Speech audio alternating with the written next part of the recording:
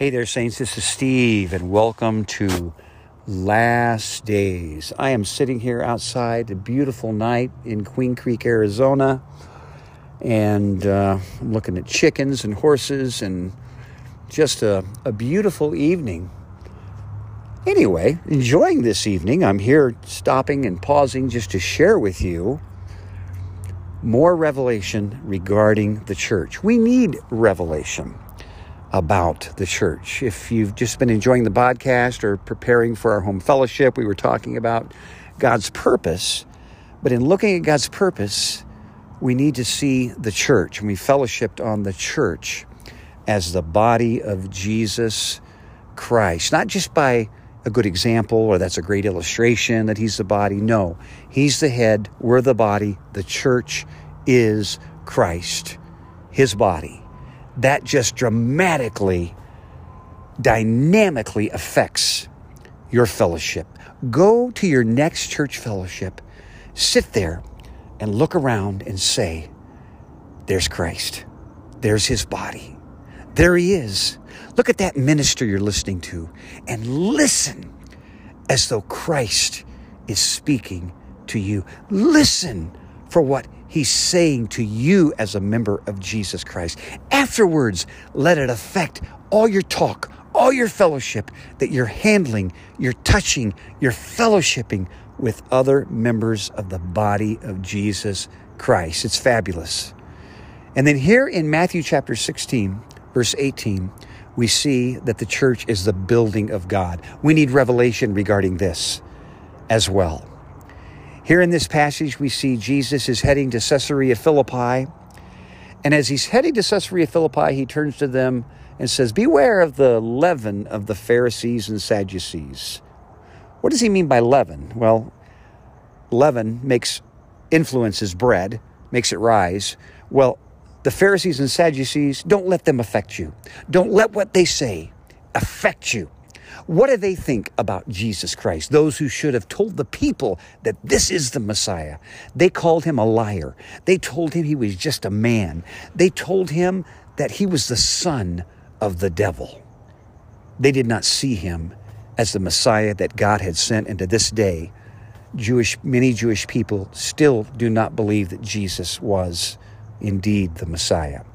Then he says, who do the other people that follow us, that were there at the miracles, who do they say that I am? And they said, well, some say you're John the Baptist, come back. Some say you're Elijah. Some say you're Jeremiah. Some say you are one of the other prophets. But none of them said that they had heard that he was the Messiah, the Son of the living God. So then he turns to them and he says, who do you disciples that walk with me, who do you say that I am? And then Peter says, you're the Christ, the Son of the living God. Amen. Well, where did Peter get that? Peter didn't get it from his own good sense, from his observation, from his knowledge of the Word of God. No. How did Peter get that revelation? The same way you and I get revelation about Jesus, about the church. He got it from the Father. Jesus said, blessed are you, Peter, but flesh and blood did not reveal that unto you. But the Father, he gave you the ability to see that and say it. You are the Christ, the Son of the living God. And then listen what he says. He says, Peter, you are Cephas. You are a stone. But upon this rock, that word rock means a big rock, something like that's jutting out of the side of a mountain. Upon this rock, I will build my church. Well, what is the rock upon which the church is built? And I know your answer is going to be Jesus. He's the rock, and that is true. Other scriptures bear out that he is the rock. But in this passage, it doesn't deny that fact, but it adds to it. When it says, upon this rock, what does this refer to? This refers to the revelation that Jesus is the Christ, the Son of the living God.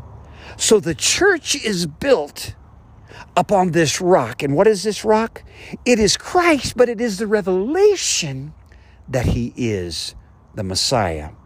And it is the revelation that he is the Son of the living God. Now think about that. Look how that happens. When the Jewish people see that he is the Christ, that means the Messiah, the long-awaited one. The Pharisees didn't see that. The rabbis of that day didn't see that confronted Jesus. The people following him and saw the miracles didn't see that. The disciples weren't even seeing it. But there was going to be revelation to many of them, if they would listen by the Holy Spirit, that this was the Messiah. And when they believe on the Lord Jesus Christ, that he is the Messiah sent from God, and are saved, they become stones, living stones, that are built upon this rock, Jesus, that are built upon this foundation. And then you are the Christ. You are the Son of the living God. The Son of the living God means you are the Son of the God who gives life to all creatures, of all creation. This speaks to the Jews, but also to the Gentiles. He's not only the Messiah, he is the Son of the living God. He is the Son of the God who can impart life to all human beings upon the earth. He can impart life to the Gentile. And we know that when the Gentiles heard the gospel, many of them believed through the ministry of Paul the Apostle and other brothers and other saints. And Jew and Gentile both are mixed together as living stones on this foundation, which is Jesus Christ. And what do we call that? We call that the church, and the gates of hell cannot prevail against it. Amen. When you receive Jesus Christ, the Son of the living God, the Messiah, as your Savior, you were attached to this foundation by revelation that he is Christ. He is the Son of the living God. Amen. This is how the church gets built. When we see the Christ, the Son of the living God, and receive him. But it's more than just salvation. The church gets built daily, moment by moment. The church is organic, just like the body. We are living stones connected to this Christ, and the church gets built, edified more and more and more. How?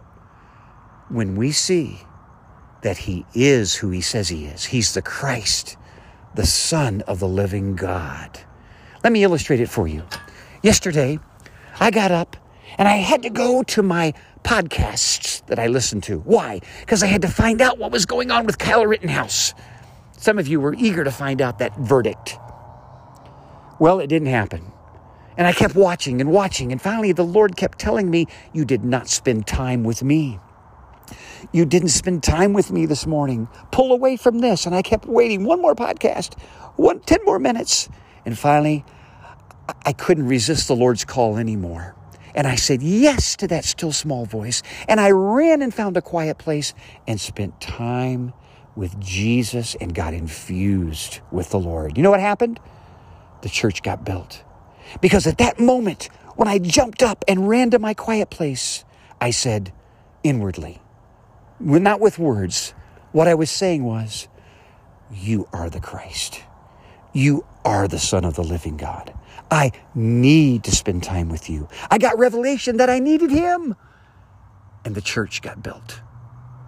I was with saints the other night, and we were standing around talking, and we were talking about a brother who was ill that got taken to the hospital. Then we turned to walk. We turned to walk away, and all of a sudden we said, let's pray for this brother.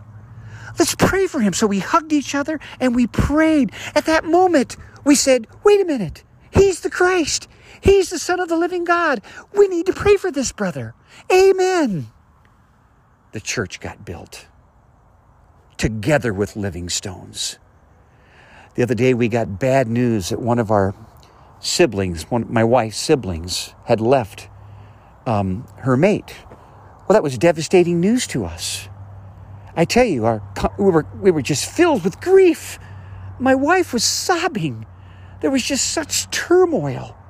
And at that moment, there was a sense as we were gathered with other relatives, just heartbroken over this marriage of 30 some odd years of a possible separation and maybe divorce. There was just a need to say, oh, let's pray. Let's turn to Jesus. At that moment, it is as though we were saying, He is the Christ. He is the Son of the living God in this difficult situation. What are you going through? What are you frustrated with? What are you omitting? What is it that you're facing every day? What hardship? What simple thing is it that the Lord is speaking to you about? It's not just to say, oh, I need to be a better person. It's to say, wait, you are the Christ, the Son of the living God, and turn to Him. In the midst of something that's bigger than yourself, you are the Christ, the Son of the living God. I tell you, moment by moment, day by day, we need revelation that Jesus is the Christ over our environment. Jesus is the Son of the living God over our problems. When we're with the saints and we're with the church and we're gathered together with them, we need to see in that fellowship, He is the Christ. He is the Son of the living God. And we need to turn to Him. We need to call on His name. And we need to make that fellowship all about Him. Oh Lord, you are the Christ. You are the Son of the living God. And in that moment, in that event, in that environment, in that heartache, whatever it might be, personally or collectively with the saints, the church gets built. Amen. Brothers and sisters, flesh and blood has not revealed that to you.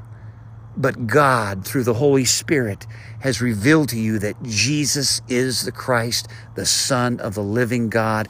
The church will get built, and the gates of hell shall not stand against that. Amen.